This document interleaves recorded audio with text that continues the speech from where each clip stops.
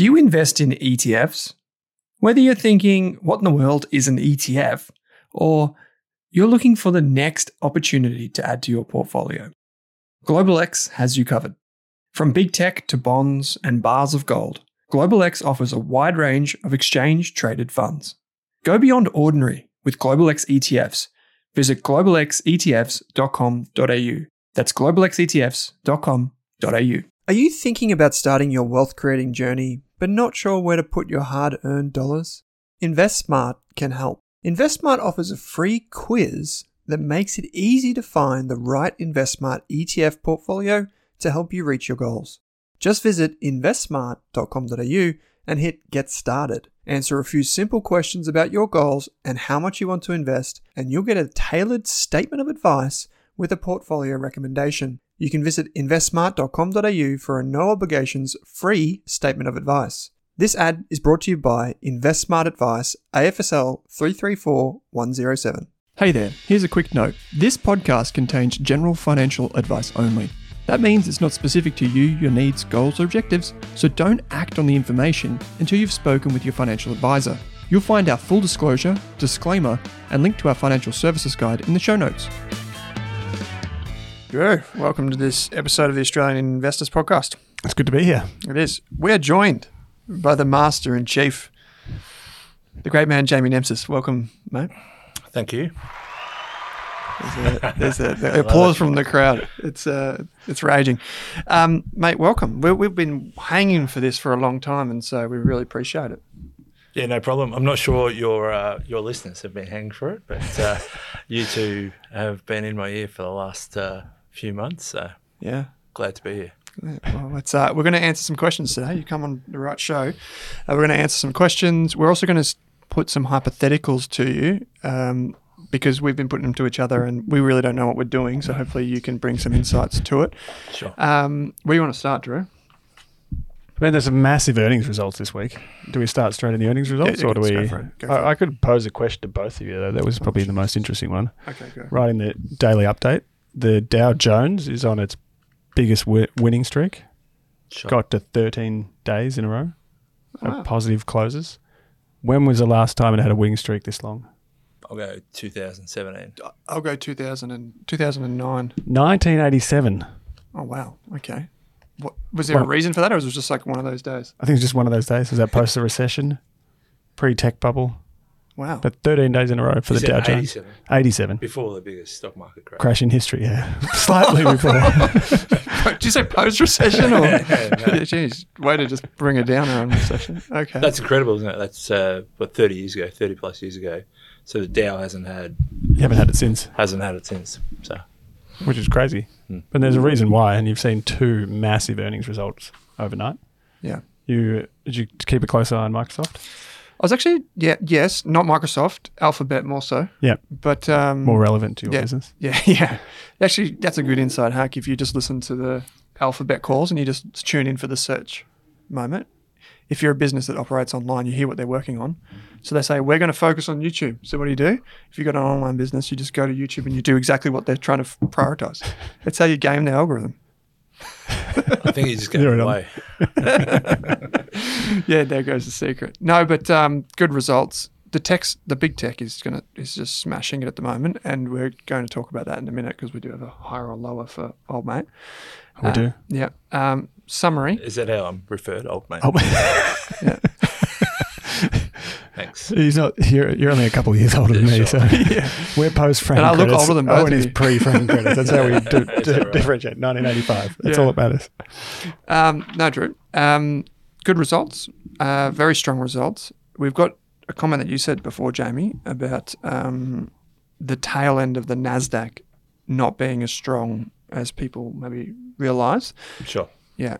So we'll talk to that when we get to the question. But any of these cloud businesses, I think it's fair to say, are just eating the cooking of everyone else. They're taking share of traditional IT services businesses. When Amazon was early days with the cloud business, they estimated it was a $1 trillion a year opportunity. And it's still tiny. Like the adoption is still tiny. Maybe in large businesses, most of them have gone to the cloud, but a lot of small businesses still like flirting or barely on the cloud. Yeah. Yeah, absolutely. So, and Microsoft is the beast, if you think about it, because it's got Azure with the cloud, but then it's also got like the suite of Office products. It basically owns business.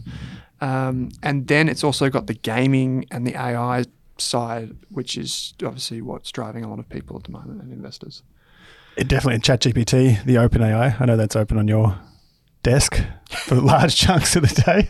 They actually mentioned that in the earnings update, which talked about the fact that they're not pricing in much of an uptick in earnings or revenue from AI at any time in the next 2 to 3 years. Yeah. So analysts like the idea that any impact could be a massive jump in what they've predicted so far. Yeah. It's not surprising though if you start thinking about. I've got a year 10 boy, and he's studying business, and he has to present a business idea, and you go, what's a good business, Dad? And you start thinking about what we heard around tech in the last 5 years. Make sure that everyone in the world is a potential client. Make sure it's scalable without capital. Make sure, all these elements that you need to use it in your daily life. And everyone was saying that, every tech company. Got an idea for an app. That's right. Yeah. I got an idea. But the very big tech, they own that space. Like everyone is using Microsoft. Everyone uses Google. Everyone has a Facebook site.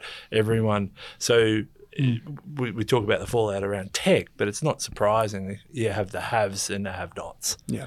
Microsoft and Google obviously haves. So Yeah.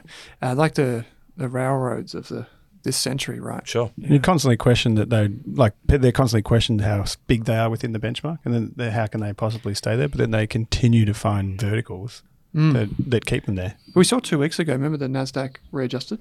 Yeah, Yeah, and they had to cut the they cut the exposure. weightings because, and it's only happened twice in history. I think we were saying at the time. Yeah. They actually had to. Well, they didn't have to, but they chose to reduce the exposure to the tech stocks. And this is from the NASDAQ. Artificially. So it's not on market cap. Yeah, it's like a market cap minus type benchmark. Does that count as active management? It's active. Yeah, Sure.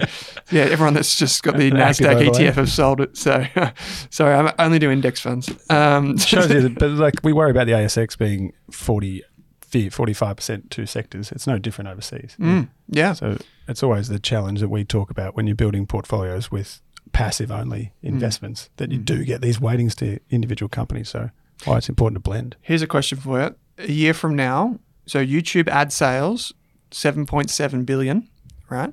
YouTube at 7.7 billion. In a year from now, will it be higher or will it be lower? Well, you're going to use them and Jamie's going to use them, so I suggest it be higher. Sure. I'll go higher for sure. Yeah, I'd say higher. But it has been slowing. The growth rate has been slowing dramatically. It was a bit of a rebound this quarter, but over the last couple of years, it's been slowing since COVID. So they're a bit of a canary for ad spend. Yeah. Generally, though, aren't they? So if companies are reining their belts in, you're generally going to see. We're going to talk about NVIDIA a little bit later, but you forget how these really big tech companies are hard to value because their ability to reinvent themselves is nearly instantaneous. So as soon as you go, Facebook isn't relevant anymore, why would you have Facebook? They come out with Facebook Shorts or whatever is the new product. Yeah. And they've got teams working on where it's going, what's the innovation. They've got the massive amounts of capital to go, well, that company's interesting. It's now $4 billion market cap, but we think it's going there, so we'll buy them. Yeah. Well, Facebook came out with the Threads thing recently. Threads. Yeah. Is it data already? Huh? Is it data already? Yeah, Someone said probably it data already. Yeah. Elon then changed it from Twitter to X, just to make it different. But yeah, that's true, right? And YouTube was bought, wasn't it? But it was acquired. Yeah. And I mean, so many of those businesses. Look at Microsoft; it's buying Activision Blizzard. Yep. Right. So LinkedIn. Yep. Who would have thought that you could do LinkedIn? I remember reading the original statement from Microsoft on this, and they said they're going to connect LinkedIn the same way you connect with emails. So you could, instead of sending an email, you could just click on their profile in your Outlook, and you could go send an email to that person there. I don't think they've done that yet, as far as I know, but that's they're eating the world basically, and it's pretty cool. It's pretty cool to see as someone who invests in these types of businesses. Real quick, I think maybe that round of applause should actually apply now, Andrew Dermuth. Because who's that for? This is Andrew Dermuth's moment in the sun because inflation Caught the world by storm. Lower than It's been expected. lonely out here in the contrarian position for quite a It's few been lonely being right. I've got 3 months left. I think they're cutting the number of meetings. Is that starting this year or next year? That doesn't help me it's with my next rate cut year. call. It's definitely, it's definitely going to be next year. I've already backpedaled for the last 6 weeks. Okay. But we had inflation. So you don't reckon there's any chance of a rate cut this year? And there's always a chance, but property prices just went up too, which makes it hard to cut rates right now. Interesting. I think you need this one. Oh, no, wrong one. But yeah, so my call has been it would be a rate cut, but then the Federal Reserve just increased again last week. And that's basically this idea that the impact of interest rates has barely been felt across most of the economy itself yet. And at some point it will hit. And I've been... Well, especially in the US, right? Definitely, So they have to raise rates higher than they are in Australia because they don't have such an impact in the US as most people are on fixed 30-year loans. Yeah, we're hitting in the pocket straight away. Imagine that. Imagine if 2 years ago they offered 30-year loans here in Australia. Fixed. You're Yeah. fixed. We can only get up to 5 years fixed. Wow. Yeah, but the percentage that they sell 5 years fixed is quite minimal. Yeah. They used to have 7 and 9, but no one would buy 7 and 9. So Oh, right. Okay. It fell from 7 to 6, but Jamie was saying off air that I think the quarterly rate was 0.8. So because I'm forward looking. not backward. if you times 0.8 by 4, obviously you get 3.2. We've got a name for this annualisation too, don't we? We're going to let them There's been a lot of mention annualizations over the last 6 months. But not so much in inflation. It's been more about property prices, which definitely hasn't worked from the fear-mongering. Yeah, it's pretty good though, right, Jamie? Like, So it releases a lot of pressure that we're seeing. Yeah. And then you automatically start thinking about interest rates, what potentially. So if Drew is right and they're going to cut sometime next year, then you'll start seeing that in longer term rates. And from an investor's point of view, you see that in term deposit rates. So you've seen some really good 5-year term deposit rates. You'll start seeing the rate on offer disappear relatively soon, even though that rates mightn't fall until sometime next year. Yeah, yeah. And then in terms of, Drew actually mentioned something not too long ago, Jamie, talking about floating rates being like preference shares and preference shares, all those types of things. Recently, floating rates being something that folks were flocking to, like some advisors and some groups were talking a lot about. How do you think about that in client portfolios at Waddle right now? Do you think... Probably around the flows as well, that a lot of money was going into them. I think it's really important for the audience to know that Drew and I share an office. So if I say it on here, Jamie's heard it 4 times already. Yeah. Or it was originally my idea, and then I hear it on a Saturday morning. Well done, Drew. I say, what's the word? Copying is the best form of flattery. Yeah, it's flattering. That's right. All content's Jamie doesn't even have to appear on the podcast. His insights are shared. But something Drew and I talk about is the flow of money, and everyone Yeah. follows the flow of money. And we know that bonds were poor last year, so everyone's gone, we're not going to hold bonds anymore. We're going to hold something else, and floating rate notes, whatever vehicle they are. So if they are corporate or real estate, or if they're credit, then have been really, really popular because their historical return looks good. So suddenly bonds, historical return looks poor, the floating rates look good, so you get money being pushed into that sector. And we see that in every asset class, really. Money follows good returns, but that doesn't necessarily build better portfolios. So what would you buy in the future? If you do think rates are going down, the way that you make money out of rates going down is hold long bonds. So the worst performing asset class of last year, you're probably buying more of it at the moment. Yeah. The one thing, another idea I saw from Jamie was Go for it. well, where everyone talks about this being unprecedented and interest rates rising so quickly and this unparalleled volatile environment, but we keep reminding people that this is normal.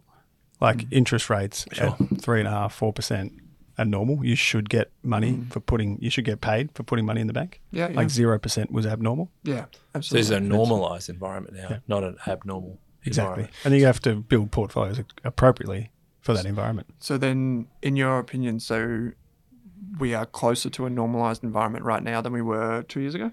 Very much. Yeah. There's still a lag on the actual economy, clearly. We don't know the impact of all those interest rate hikes yet, but normal interest rate policy. Yeah. I tell you something that I'm very joyful about when I see joy in the streets. Something that I'm very happy with is house prices up as a homeowner. I mean, it's not great if you're trying to buy a house. Yeah, but that property Armageddon is probably not around, because it looks like in the data here, Sydney house prices up 5.3% in June. That's off a big quarter. That's off a big base as well. 2.7% in Australia. Melbourne, not actually. Melbourne, I think, was the worst from memory. So that's all right. But well below the average. Yeah, but the Australian property is probably not what they expected. Some of them, at least not what they chose to write at some of the outlets, which shall remain nameless. It's still only 12% off the high, isn't it?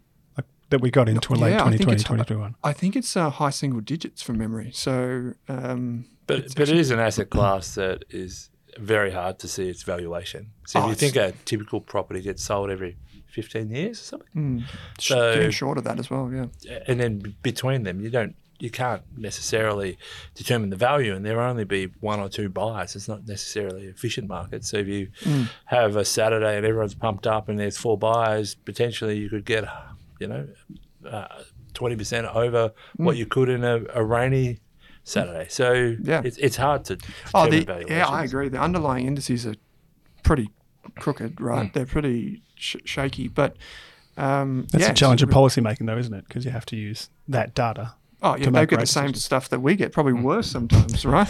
Yeah, probably worse. Yeah, like what are they going on? ABS data, and it's updated every how often? Yep. At least like the sales data, and that can be weekly or even monthly. Anything else, Drew? News of the week? News of the world? I mean, you can stick with this inflation story, which was, and the impact of interest rates on the economy, where we had Kogan report this week. Share price went up 8-10%, but sales fell 22%. So Kogan being the discount electronics retailer, they had a massive issue a few years ago. I think we talked about, which was they over-invested in inventory and had a massive overstocking. Had to cut prices on everything. But you're seeing some pain come into retailers at different parts of the economy at different points, and you're seeing the slow impact of interest rate hikes coming through. They definitely overcapitalised, and I bought one of those TVs, and I got to tell you, it's not good. They're not great. I bought a whole stereo system and just put it out for hard rubbish. Like ship it out the front. That's some. I got to tell you, too negative. Yeah, it's just someone. But it's going straight down the man cave. That TV. If it it's ever not arrives. good enough. It doesn't even turn on really. So Kogan will now send us some updated versions. Other news. We've got plenty of news. We'll be filming remotely next week. Yes. James and I are off to a big investment conference. Yeah, is it sold out? New Zealand? Yep, sold out in New Zealand. So in Queenstown, 2.5 days with a whole heap of institutional wealth management people talking about portfolio construction, top down.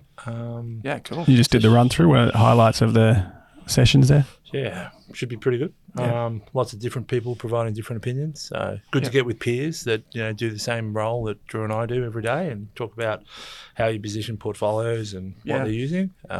New Zealand Super's there, so the head of asset allocation from New Zealand Super is coming along. So is there a lot of it NZ-based advisors as well? I mean, the advice industry in New Zealand is growing ever since KiwiSaver was introduced about 6 or 7 years ago, probably now. So there's 2 levels of advisors over there. There's the insurance and mortgage broker, and then there's kind of this investment advisor. So there's a lot less like us over there. But there's some really good firms. They have the same types of issues, right? They're essentially an island in the middle of the sea, and what do they do with currency, and how do they get exposure, and how do they invest in really good companies, and bias to their own economy is big.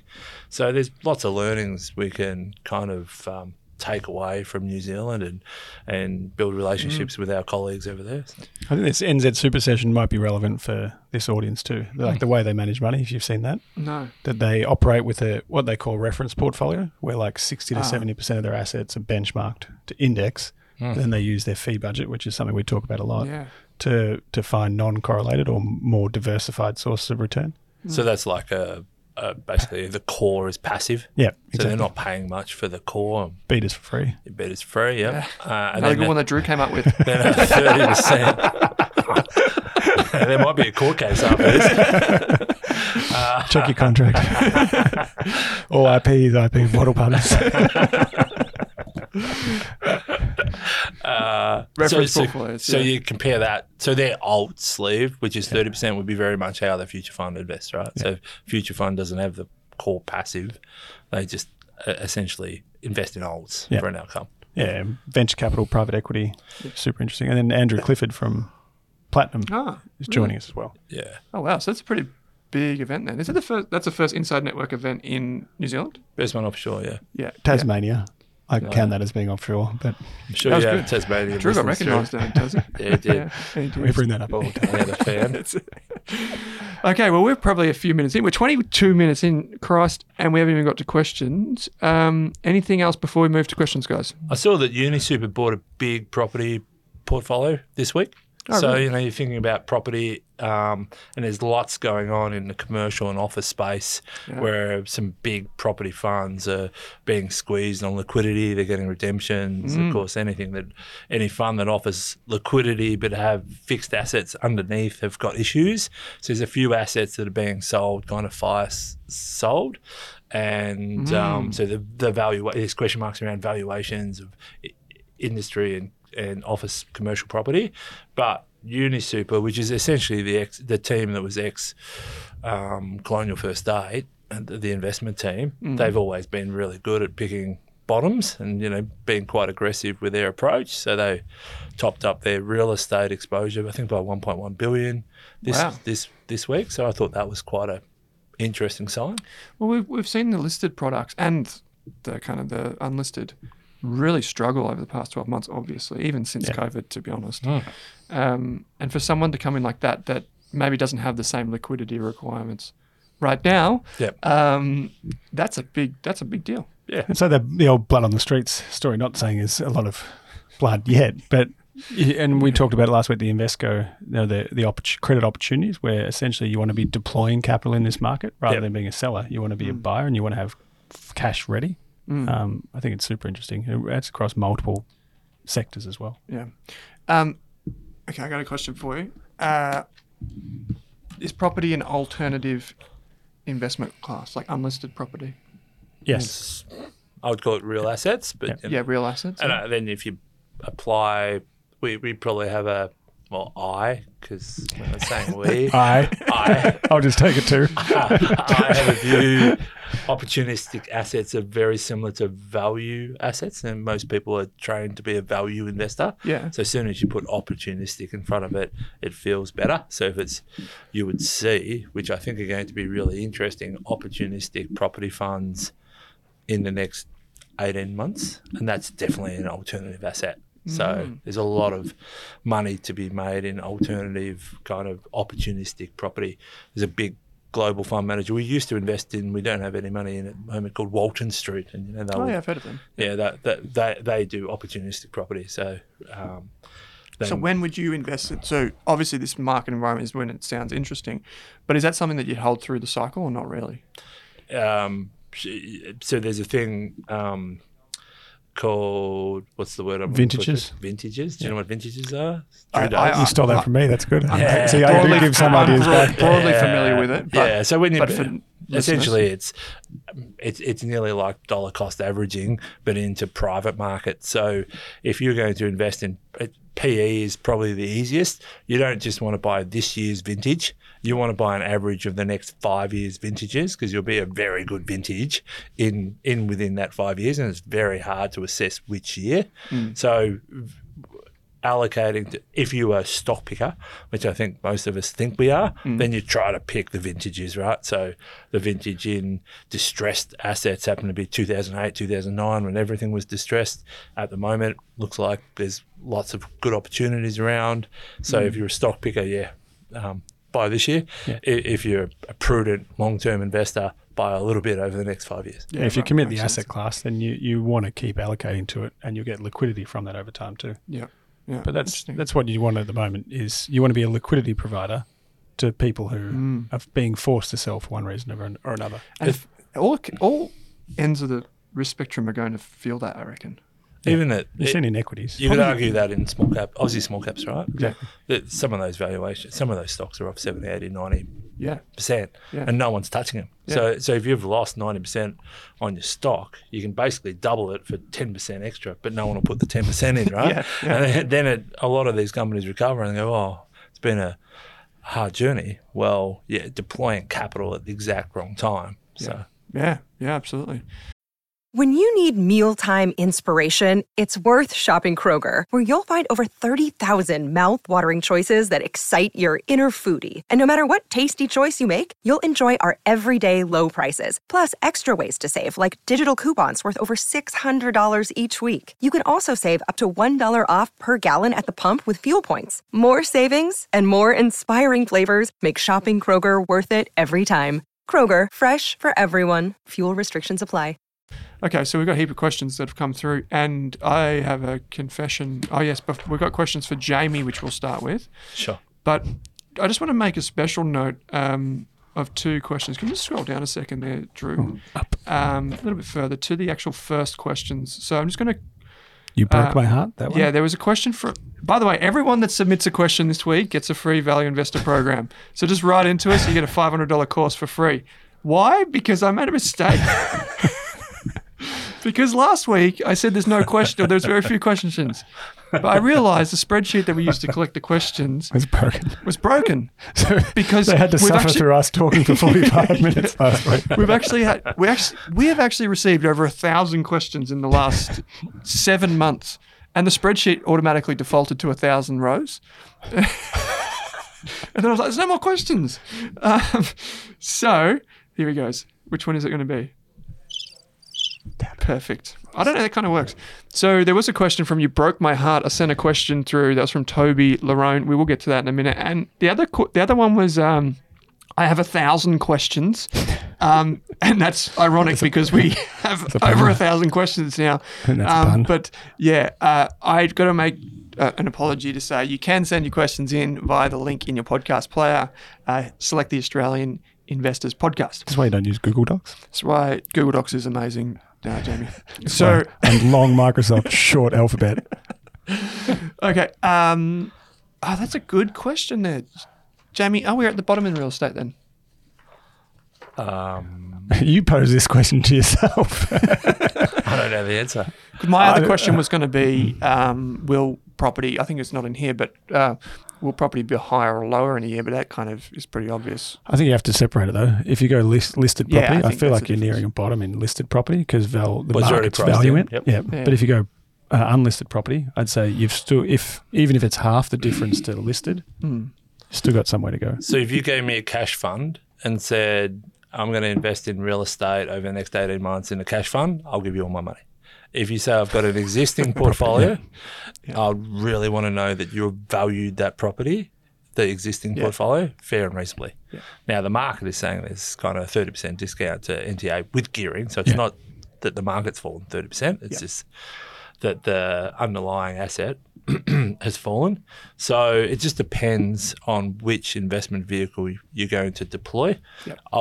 I'd be looking at opportunistic property in the next 12, 18 months. Again, it's just, Drew used the words before, blood in street. There's always the best opportunity in blood in street. If you think about who gets affected most, and it's probably not mortgage belt really that gets affected most. It's probably Peninsula property in Melbourne, Peninsula property. If you go down to Sorrento or Blackberry. The second houses. Yeah. Probably down there has to be off 30%. Has to be, maybe 35%. Or not trading. Or not trading. Right? Yeah, So probably there's not probably a trading couple right now. distressed people that need to sell. They bought, a $2 million house, interest only at 2%, 40 grand. I can afford that. 6%. Can't afford that. I now need to sell it. I get behind. So I think about where you buy it and what does it look like. But am I more likely to buy property now than I was 2 years ago? Absolutely. I think you're about to see a big run of independent valuations of all portfolios too. And if people want to be End of opportunistic, financial year. exactly. Yeah. So most are like Excel or whatever you call it, Desktop. desktop, which desktop. just means Excel or Google Sheets, I assume. That's how they do a lot of valuations or change a cap rate. Google Maps, I think it is. Just look from the outside of Google Maps. But the Yep. big one is if you want to raise capital to deploy in this environment, as you said, you need to revalue all your assets to make sure you're raising capital a fair NTA, which I've seen starting to happen. So Yeah. you could see some revaluations down at the same time more capital comes in to buy cheaper properties. So 30 June is usually a big period for revaluing unlisted assets. Well, correct me if I'm wrong, but most of these big property funds will do independent vals once a year, and they do their own once a quarter or once every 6 months, sure. right? That's about right. Yep. Yeah. Not saying that they don't do a good job of it, but the independent vals may have to be realistic for once in a long time. Sure. I mean, there's conflicts in everything, right? Yeah, So there's huge conflicts you're in that conflicted. capitalisation rate. So if you're employing me to be your valuer, then I want you, you're going to want to come again, aren't you? yes, I want to be your valuer for the next 10 years. So you can see in the last 18 months there's been a bit of a flip in terms of valuation techniques. So historically it would have been on a cap rate, cap rate's low, this is what we value it. Everyone's going, oh, we can't use cap rates anymore, we've got to use something else. So we've got to have comparison sales. It's all about comparison. Nothing's selling, so I can't value the asset down. And then the industry gets squeezed to the point where, because of these liquid property funds, you can argue that you shouldn't try to invest into a liquid property fund. The liquid property funds remain nameless, but they've had big redemptions. So now they have to sell physical assets. Now you're selling physical assets into a market where there's very few buyers. So there's going to be some brave groups that set up opportunistic property funds or buy more property. They're going to do really, really well. I'm sure family offices are keen. Pension funds are keen. Yeah. They're They're looking for places, right? Sure, Yeah. absolutely. So Yeah. So we were comfortable holding a bit more cash for clients this quarter as well. Okay. So questions for Jamie. Maybe I go, you go, Drew. NVIDIA sells something to do with AI, mate. Higher or lower in 12 months? And I've been higher, he's been lower, so you can just copy me. no idea. Did you say higher? Yeah. It only has to be a cent higher. So. Here's the problem with NVIDIA is similar to what I said before. Every time you try to value NVIDIA, they go, you value Same everything, as it's a CSL. present value, and go, it's overvalued. They reinvent themselves like that. No one saw AI, and you won't see the next thing. So NVIDIA is a leader in chip market, and essentially you need chips within your portfolio. So NVIDIA, I would say it's going to be higher. Okay. And now a question from Andrew Deremuth, which is, The resident economist. will interest rates fall this year? This is 1 year, so I get an invite back. This 1 year year's or time. within 12 months? Does he get an extra this 12 year. months? He gets an extra 12 months. He gets an extra, but there's less meetings next year because of the change in the RBA. Okay, rates will fall sometime next year. The interesting thing about that is the size of the fall, because if you have a look at the history of rates falling after increasing, it's actually the first move is 75 basis points. So it's actually quite huge. Something happens. Something happens, right? So it's kind of build up pressure, Snap. pressure release. So it'll be interesting what they do this time. That's why it's good the rates are so high that there is room to do that. Yeah, there and is we know room. they will, because every crisis we've had, they've cut rates more and more aggressively and more quickly. Well, they have to. They get the mortgage belt. They have to get them spending. But Again. we talk about the wrong thing, don't we? We talk about higher rates are bad, but Drew and I represent a couple hundred investors that now they can get 5.5% in a term deposit, basically risk-free. I mean, that's fabulous, right? Yeah. If you're a saving, well, there's a question about compound investing, compound rates in a minute. Yeah. But to compound fixed income, you've got to get an interest rate. Yeah. So it's hard to compound at zero. You've got retiree portfolios. They got a lot of these conservative assets, right? And then this is money for jam. Yeah, right. Okay, so Drew gave me a hypothetical last week, which I'm not very good at. He gave me the sector returns. I think that was the quarterly returns of all the sectors in Australia, like GIC sectors, and then the 12-month returns. And this is where we said that IT was a fantastically performing sector, materials, utilities, communications. And he said, which ones were Which the best? sector do you think will perform best over the next 12 months? I said property, and I said healthcare. yeah, with some empirical data that says over the last 35 years, healthcare always outperforms. It's not a I'm a numbers guy. it's not a sector So can I answer off this? Or Sure. You're going to go small caps? I'll go smalls. Yeah. That's what I said the week before. That's why I took small caps off the list, because you both say smalls all the time. So you just deleted it. I think though I'd probably go Drew and say REITs kind of make sense that they're leveraged. Given They've everything we're just talking about. Yeah. Yeah. I would say REITs. Okay, last question for you. It's like the dogs at Dow though, isn't it? Yeah. Essentially, you take the yeah. worst performing one and True or false? Financial planners are proxies for God. sure, I'll go with that. Group operations directors or God, actually? Take it however you want, obviously. Okay, so questions from the audience. Remember that you can send your question in via the show notes. Instead of picking the favourite question and name, when we do like the funny ones, this week, everyone who gets their question read out gets a Value Investor program. Please write into us. We are snowed in with emails, but that's okay. We're celebrating our 1,000th question, which was a while ago. I don't know when because of the spreadsheet, but it was a little while ago. Just remember that any of the questions that we do answer, we don't know your personal circumstances, even if you dump a huge question on us. We just simply don't know. So it's always important to speak to a financial planner like, say, Drew on my left here or Jamie on my right at Wattle Partners. You will find a link in the show notes for financial planning. You can click that and fill in the form and get in contact with the Wattle Partners team. This first question is very, very long. You're going to shorten that, right? All I noticed was credit to you. There's a lot in there. What's the question, Drew? Oh, the summary is right at the bottom here, I think, which is we talked about, I think someone's trying to get their children involved, which we talked about. Buy, hold, sell, bribing your own kids. That was an easy one to answer. But it's something we talked about at the Australian Shareholders Association. I think we did it yesterday on the webinar as well, which is this engaging children, improving financial literacy and passing knowledge to the next generation. So this was talking about, can you bribe your kids to read The Barefoot Investor or other books? Have you got book recommendations in the form of investments? So how do you engage the next generation of children? We spoke about this at Of ASA investors. in Sydney. It's a pretty common topic, particularly for parents that have even adult kids, to be honest, not just younger kids, but adult Sure. kids. We talked about grandparents. why it was important, but we didn't say How to do it. right? Yeah. So do you guys have any strategies?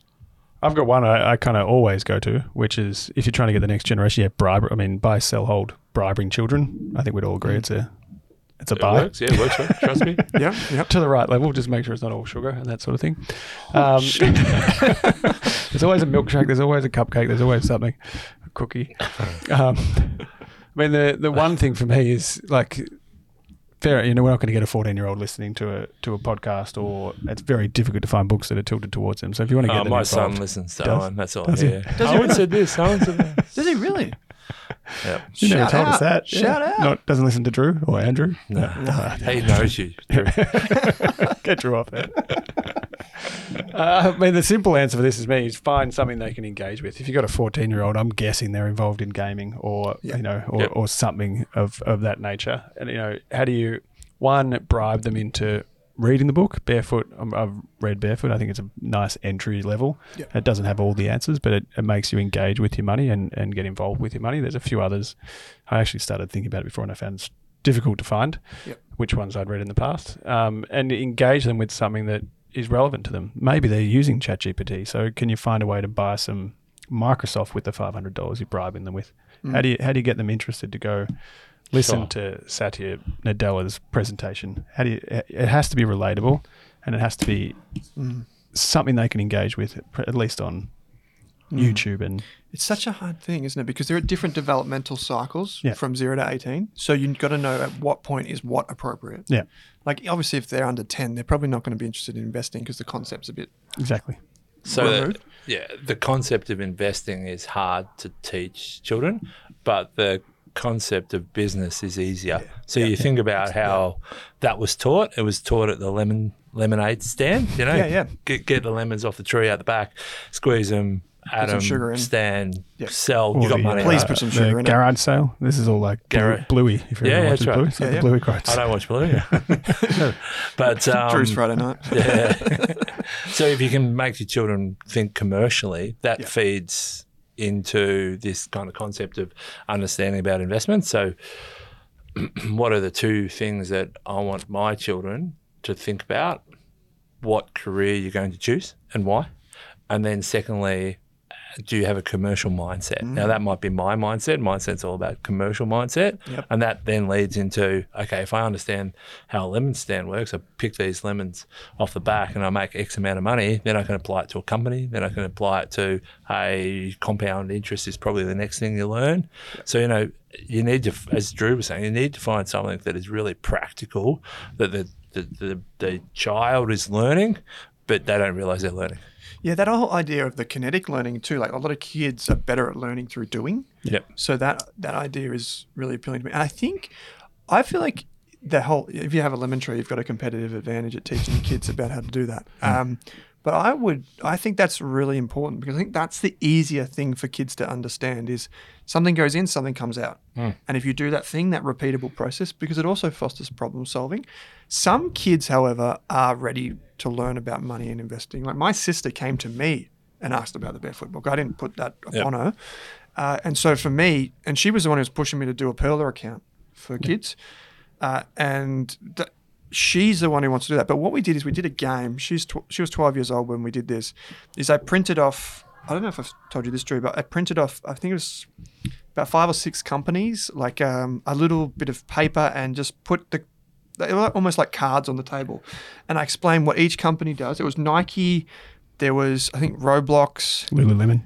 Yeah, maybe not Lululemon for her, but there were those types of businesses. I think Apple was there. These types of businesses, every one of them she could recognise. Yeah. And I said, which one of these do you use? I think Wes Farmers was there because I said Bunnings and Officeworks. Yeah. Just to do some Australian. And I said to her, okay, now let's play a game. We will put a fake $1,000 into the investment that you choose, and I'll choose one. So we made it a bit of competitiveness. And I said, no matter what happens, at the end of 1 year, you'll get $1,000 in whatever investment you chose. But I said, if you win, you get both. So you basically get $2,000. Sure. But I said, there's one requirement. I said, every 3 months, you just have to tell me what the share price is. And she's in that process right now. So it's like I tried to foster the competitive side. She's not that competitive, but maybe some kids are, while also having the brands that are relevant. So that's how I did it. And it seems to have worked. But she came to me for that. I've got mates that try and do the savings jars, the 3 jars and stuff, which in this case, some of the kids are in single digits, which are probably better. My kids are already paying for coffee. Yeah. You know what? That's actually a really good thing too. I don't know where it comes from, but it just taps everything. Oh, like not for you. Everything. Like not for you mean? You pay, not for other people. For me, pay some of my coffee. Yeah, well, I think that's perfect, right? Yeah. Because that's... You understand it's coming from somewhere. Yeah, and that teaches them, like, when you're younger, so like 15, 16-year-olds, they might be getting their L plates. A lot of parents, there's this concept of helicopter parents, but there's this new one of lawnmower parents. Have you guys come across this? No. When you make them mow the lawn. No, not quite. You mow the lawn for them, meaning that you give them like everything. So you're like the helicopter, you're there, you're present. But not only that, you also make it so they can never fail. Yeah. And personally, this is very philosophical, but my view is that taking risk and failing is important, particularly in business and investing. So my view here is that like this is probably something to be avoided. And one way you can teach them to overcome some of those fears and take risks is like, okay, you've got to go in when you're a youngster, you've got to go in and pick up the fish and chips, and you've got to hand the money, and you've got to get the money back and make sure it's the correct change. Sure. And it's just teaching them to break that barrier. Yep. That's my law. Yeah, I mean, on the same, it all doesn't need to be positive in terms of educating your children. So you can do practical elements that is set up for failure. Pick a stock that you'll get the money what's left. They pick the riskiest. It falls by 80%. So, yeah, totally agree. So that was from Toby Larone. And then the next one was from Bankrupt Investor. We don't need to read this one out, but it was like, I have 1,000 questions, but I'm trying to buy tickets. Add my tickets to the cart. Can't find the cart. Oh, yeah. So blame Google. Yeah. It isn't my portfolio performance isn't going well either. They say, but there's a lot going on in there, Bankrupt Investor.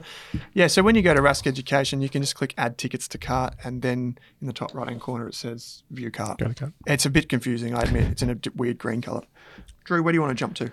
Do we want to go Money Hungry, which is a bit of credit to you on one of your ROIC, how return on invested capital. Yeah, so redefine ROIC. So friend of the show, Luke Larity, have actually corrected me on. Well, he didn't correct me on this. He one-upped me on this. So Money Hungry writes in and says, "Hi, and thanks for writing this wonderful article." And we'll put the link in the show notes. It was about the the ASX's best companies ranked by return on invested capital. Return on invested capital, if you don't know what that means, it's basically like the profitability of a company. And you want to have companies with high ROIC maybe, because what it effectively means is the company is returning from its investments that it's making within its business. It's returning a high level. And there was I crunched some numbers on this, and what I found of the top performing companies in Australia, there was a correlation of 0.56, so a positive correlation between high ROIC and stock price performance. High and increasing, or just high, historically high? It's just high historically. Yep.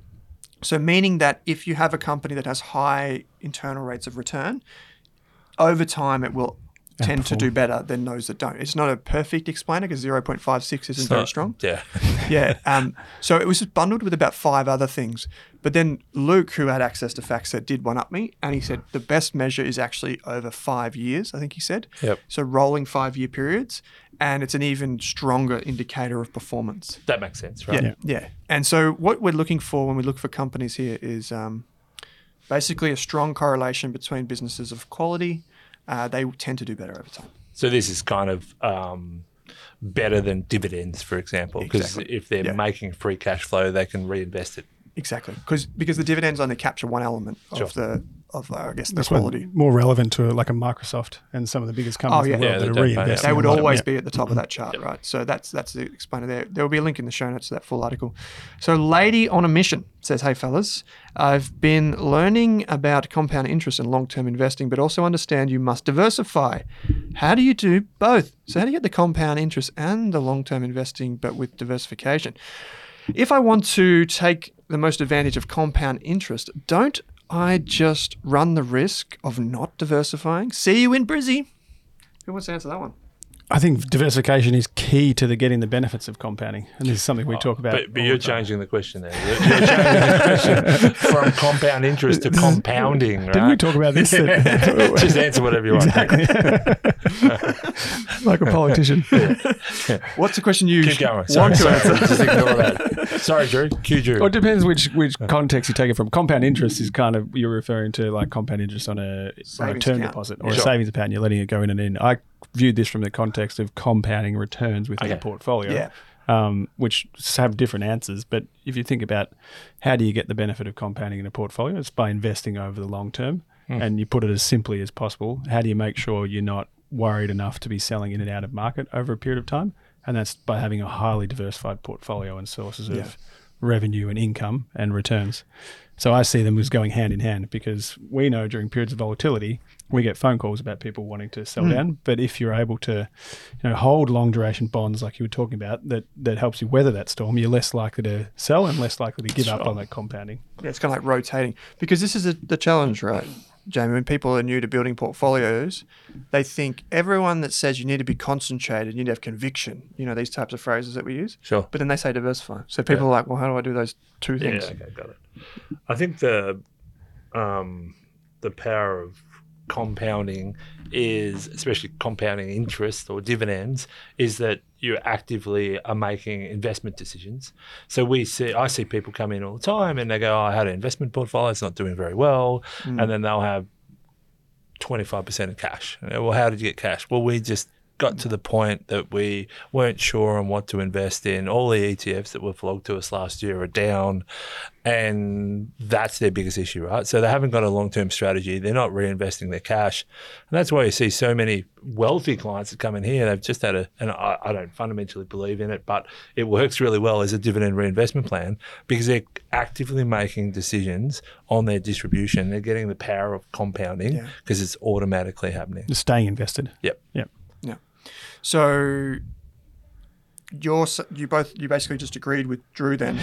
No. But to round out this question, Sure, I think it's. You think like this is the whole point of building a portfolio, like with Waddle clients, right? Is like you said before, when bonds fall, you rebalance, and then you're prepared for whatever comes next, and then maybe a different asset class rises, and then you can trim, and then you redeploy.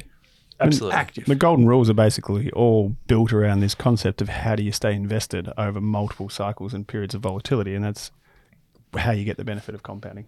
Speaking of the greatest investment idea of all time, thanks for nothing. And the next question and name is Fang. Good segue. Like the ticker symbol. Thank you very much. Is Fang KS for nothing. Says, bought some Fang in June after you piqued my interest. Like the Not idea, personal advice. we did not recommend that. Like the idea of exposure to US technology. Why did the dividend tap turn off the moment I got on board? What does LNAs mean? Or LNAS? LNAS. I don't know what that's in there for. Long Nasdaq. I added that. Oh, you that was James' yeah. notes. My notes, By my long notes. Okay, Nasdaq. yeah, right. Okay. Yeah, yeah. So why did the dividend tap turn off the moment they got involved with Fang? No idea, but I can't answer that. This is just the nature of the structure of ETFs. So an ETF is just a wrapper or a trust structure, which means the income you get from it is a combination of dividends and capital gains. are they referring to... Why did the distribution stop, essentially? Ah, So right, there's okay. number Gotcha, one, the stocks gotcha. you're investing into here, the best yield you might get is from Microsoft, and it's probably 2%. Yeah. So you might get a small amount of income Sure. coming from there. Do they pay monthly? Bang, pay. Usually Nah. quarterly. Yeah. Yeah, okay. Yeah. But it's bang. So, and as most people don't realize that when you're in an ETF, a lot of the distribution or the income you get is actually Capital realized gains. capital gains from throughout the year. Yeah. And in this case, the first half of the financial year was incredibly bad for technology. The second half was incredibly good. So if that portfolio was turning over in the first half, it would have realized losses. Even if it was turning over in the second half, it would have realized gains. No. Share price might have gone up, but the distributable gains were zero. So you're saying what is called as a dividend might have been dividend, was just realised capital gain. Yeah. Exactly. Yeah, and I think that's the confusing That's the short part. version of Everyone, a long story. There's the two things that people don't understand with ETFs and probably just managed Managed funds funds. in general is that one is the turnover inside a portfolio, and the second thing is the tax or the distribution that's on the tax as well. The tax that's on the distribution, meaning sometimes it's capital, sometimes it's short-term, long-term, foreign income. Sure. Yeah, but I think in summary, Fang is probably not an investment that people make for income. Look past that yield and actually understand what is the income component. The golden rule at Waddle Partners, Jamie: fast growth equals total return. Correct. Yeah. So this is all about the G. Yeah. All And, about you the know, G. one of the things in tech stocks that we think about stocks in general. If Drew and I are having a beer together in 30 years' time, and Owen, you can come along. You're probably still working though. We're retired. And you said, "Oh, that worked. I own that stock. It worked." You can nearly start picking those stocks now. You can go, "Do I think Microsoft's going to be stronger in 30 years' time?" Well, for sure. It's going to be something you want to invest into it. So if you start kind of thinking about it in reverse versus forward, and I find it easier to make strategic decisions and then also stock decisions versus do we think, it's going to go up or down? Yeah. Okay. So the next one is a very long question. It comes from Crystal Balls. It says, "Gents, I am investing mainly via my SMSF. To help me sleep at night, rather than attempt to time the market, I am keen to introduce greater diversification into my portfolio. They've added a few fixed income ETFs and I think a few listed vehicles there as well. I'm on the lookout for further uncorrelated assets to add to the mix and I'm open to suggestions. In my reading, I've come across managed futures as a possibility with potential to provide or even negative correlation to other asset classes, as well as quote-unquote crisis alpha. Performance in 2022, for instance, was stellar. There is an ever-increasing number of ETF options in this space in the US, but not so much here in Oz with managed funds such as PIMCO Trends or AQR among the very few. Are these worthy of consideration, or am I falling for marketing hype and recency bias? Gents, please look into your crystal balls and tell me what the managed futures holds." So this is quite a technical question for people that aren't familiar with managed futures and those types of portfolios. So we might lose a couple of people for a few minutes. That's okay though. And also just important to remember, especially in an SMSF, you get advice, which I think is what one of these guys might say in just a moment. Jamie? Yeah, so I think a good place to start is what are the building blocks within your portfolio? And you're down in, this is a long way from building blocks. Essentially, you're down into alts, you're into liquid alts, and now you're starting to think about what is the combination of liquid alts that you're going to put together to buy. This is it. Yeah. PIMCO is a stellar fund, and so is AQR. They're both really good funds. For Super reputations. sophisticated, big pools of money, and it as an alternative a hedge in a portfolio. Some years they do incredibly well. Yep. So trend following, apart from the last 12 months, has been a horrible place to be for 5 or 6 Since the GFC. 5 or 6 years before. That's right. So the concept of trend following didn't work. It doesn't mean it shouldn't be included in a portfolio, but it's essentially a portfolio hedge. So while everything else was doing well, it was doing poor. Guess what? Everything was doing poor in the last 12 months, and it did well. Yep. So the question is probably not just, and I think it's a bigger question for crystal balls to think about. Not what is holding, but how much of it is holding, right? Yeah. Yeah, that's it, right? Yeah. They try and slip in a few cheeky ones, so I don't know what this one was trying to say. Anyway, so both are good ideas. You are trying to diversify your portfolio with alternatives, and you're trying to look for listed solutions. A lot of the solutions that are truly diversifying for portfolios aren't available on the ASX. Yeah. And the reason why is because typically illiquid, and to be on the ASX you need to be liquid. Yeah, there's a lot of rules around that. And SMSF, I will add, before I throw to Drew here, I will add one extra thing. Get advice. Like That was what mine was going to be. Yeah. It's like SMSF to go straight down and manage futures. So you're picking what's available or what you can see, whereas our partnership with Atchison is basically they will run a massive amount of risk and feasible analyses around how these investments would complement with each other and how they'd react in different market models, environments. Yeah, factor analysis. Yeah. And then how much do you put in trends when you've got these other types of alternatives in your portfolio? So there is a lot of particularly advisors have platforms, right? So in this instance, most retail or direct investors have one platform, the ASX, but advisors have this entire other pool, which includes like wholesale funds, which are out of touch, like from most individual investors. So there's probably, I don't know how many, but like CTAs and managed futures, there would have to be 50, I'd have to say.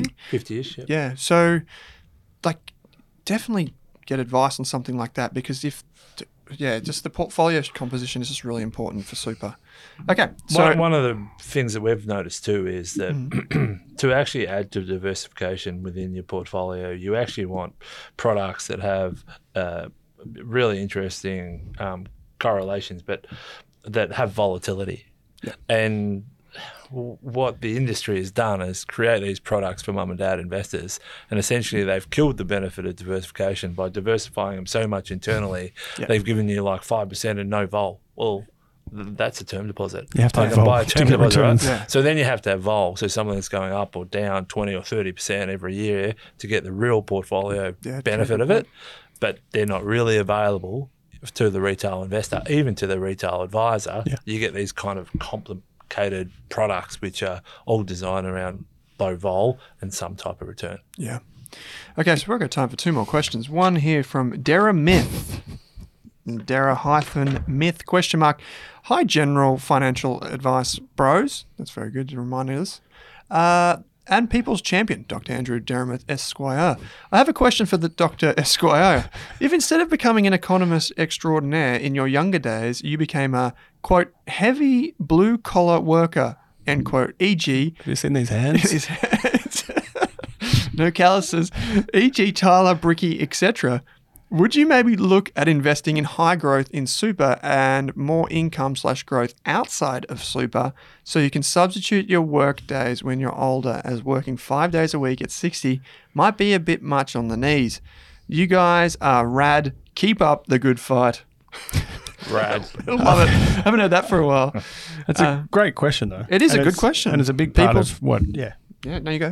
What a good financial advisor should do, which is work out what what are your objectives? Yeah. Do you want to retire early? How do you want to retire?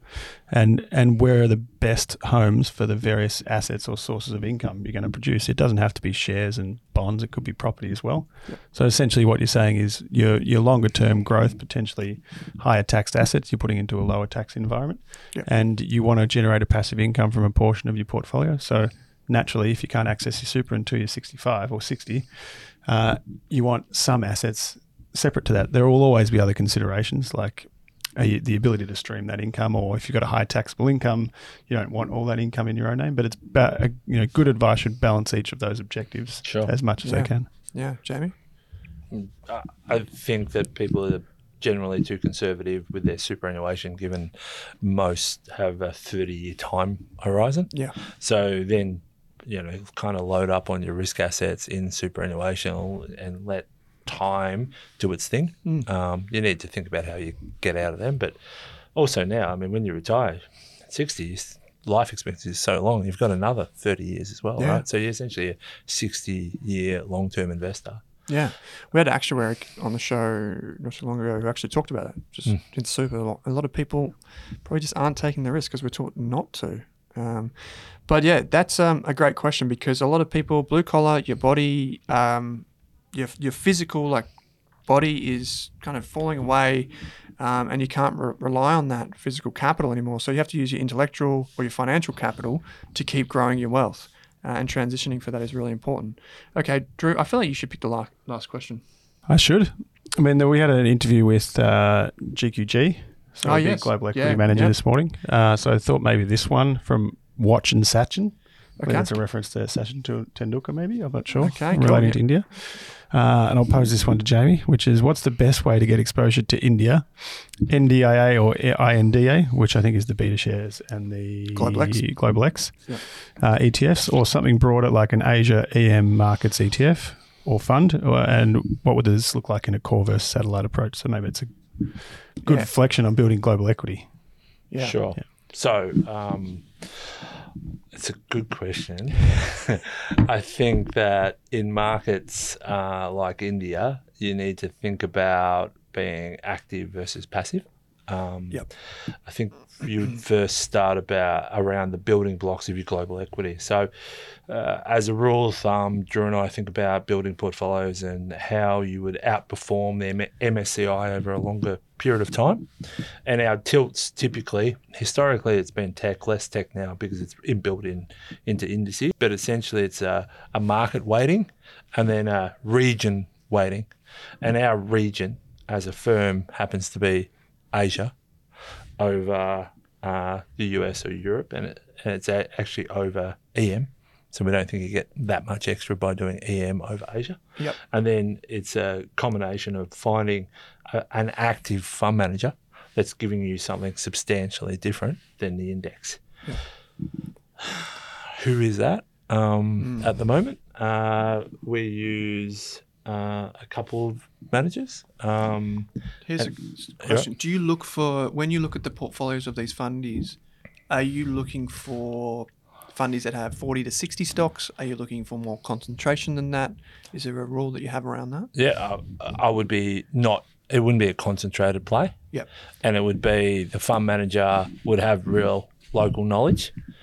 Having a bias, I have biases, unfortunately, but I think Asian, I think typically I prefer, not always just select, but I would prefer female Asian managers that are specifically have got specific knowledge around Asia.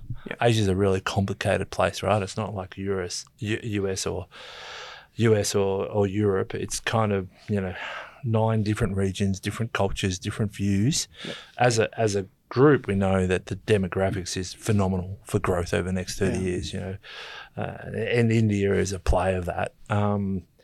Who would we recommend in that? There's a couple of groups, and they're typically funds, not ETFs, Drew. So you can't get them on an ETF. So I would start. I think you have to start with an overweighting to Asia as to start with, and then think about where India fits. Again, it's in portfolio construction, probably people managing $3 billion is thinking about how do they get specific India exposure. One of the things I've seen is the explosion of ETFs. And you can buy everything, but I think probably 60 or 70% of what you can buy in ETFs, in my view, aren't suitable to a lot of long-term DIY investors. The risk is so specific. And if you are using some of these ETFs, you probably need 80, And we're yet to see a properly constructed ETF portfolio come from a client and go, hey, we're doing this. What do you think? Yeah. And it being properly constructed. So, Yeah. Drew, do you have further comments? No, I agree completely. Yeah. Yeah, I thought it was a beautiful question. Wow. I thought it's a You great guys. question because it is an incredibly complicated part of the market.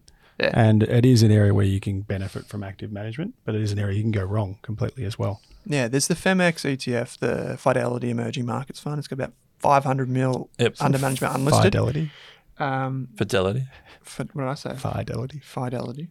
And what is it? Fidelity. Fidelity. Yeah. Okay, geez, I better get that right before I go on. I mean, they're excellent Asian managers, right? Yeah. So, Yeah. and your man's really good, and there's a group of them, but It's where that, like, the pure fundamental research businesses, like, where they all say that, but the firms that actually back that up with proper research. on ground, understand it, you know. Yeah. And it's interesting that portfolio that I'm referencing actually has a co-portfolio thing, which I don't really like to see all the time, to be honest, co-portfolio managers, but different experience, different parts of the world as well. If you were in, you mentioned GQG, right? So their main fund it looks to the whole world and sees they can invest in anywhere.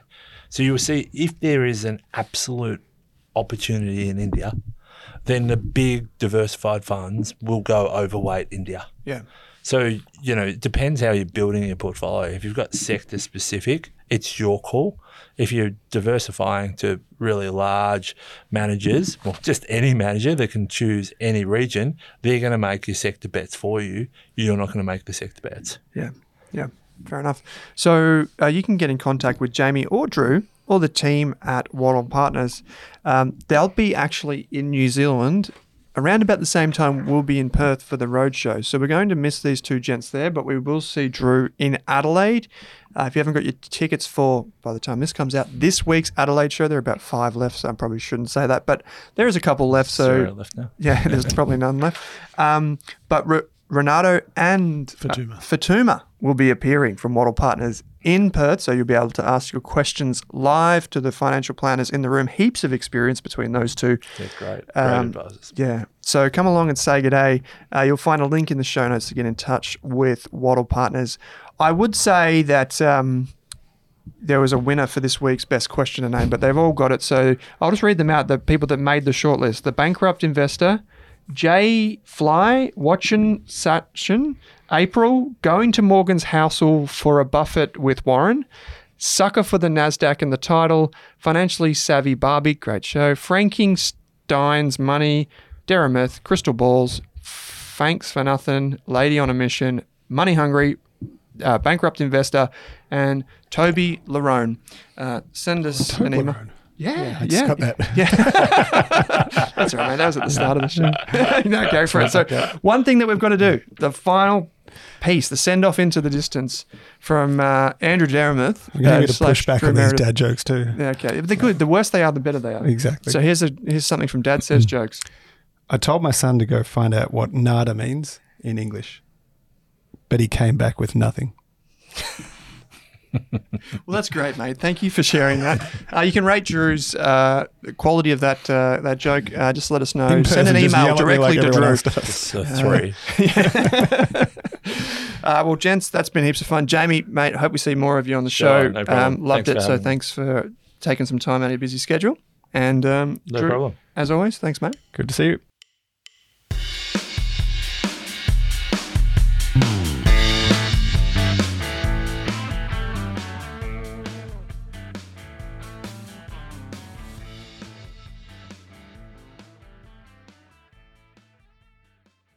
For more than a decade, I've been hunting for the best investors and their methods, strategies, and tools for investing.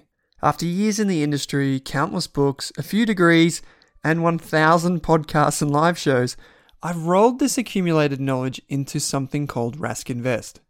If you've ever heard me talk about a core and a satellite, active and passive, true long-term compounding, or you simply want to know exactly how I would invest, now is your chance. Rask Invest is our new investment service, designed for all types of investors who want professional management of their core portfolio at a low cost from a team they trust. Rask Invest helps you automate your wealth creation and passive income. Simply click the link that says Invest with Owen in your podcast player to join one of our live platform walkthroughs or book a call with us. You can also view the Rask Invest PDS and TMD and get invested with me.